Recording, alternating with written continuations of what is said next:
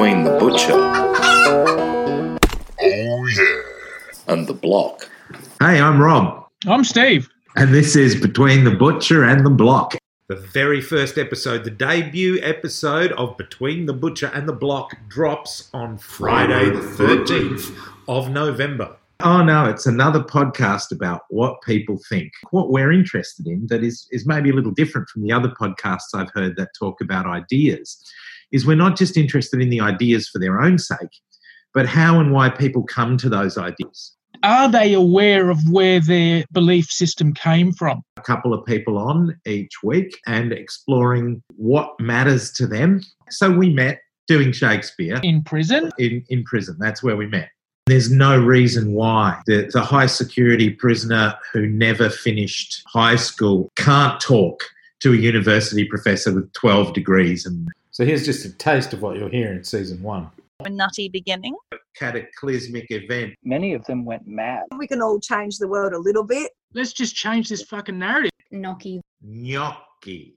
Gnocchi. Gnocchi. Gnocchi. Grazie. Ayahuasca. Healthy vegan lifestyle. Not convinced that yeast is a vegetable. Saying love is the answer is really simplistic. New age ideology. I'm Emmy Lee and I'm a Christian. Privilege. I hate religion. Grateful to my predecessors. I love stories. Stories? Fairy tales, I think, are overrated.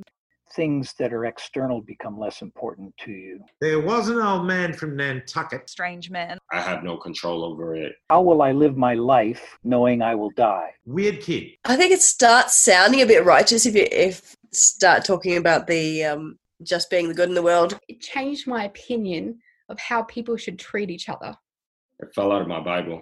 Why are you wasting your time making theatre for the middle classes? Chicks dig Shakespeare. Think about that. I thought I lost everything. I was raised in her bosom. Oh, yeah. Morgan Freeman. Big, scary black man. You might as well be in the Vatican. There are people in power who are not well. 45 was elected by the 45% of eligible voters that didn't go to the poll. Everyone's political by definition. If you live in a society that's political. Every ill that society has comes from racism. We have never had that reckoning. I think getting things smashed up brought things to light. How many letters in that these days? So the only thing that would make me happier would be being back in prison. And I most definitely would prefer to be in Vegas. Far less traumatizing than I thought it would be. Between the butcher and the block. I've had enough.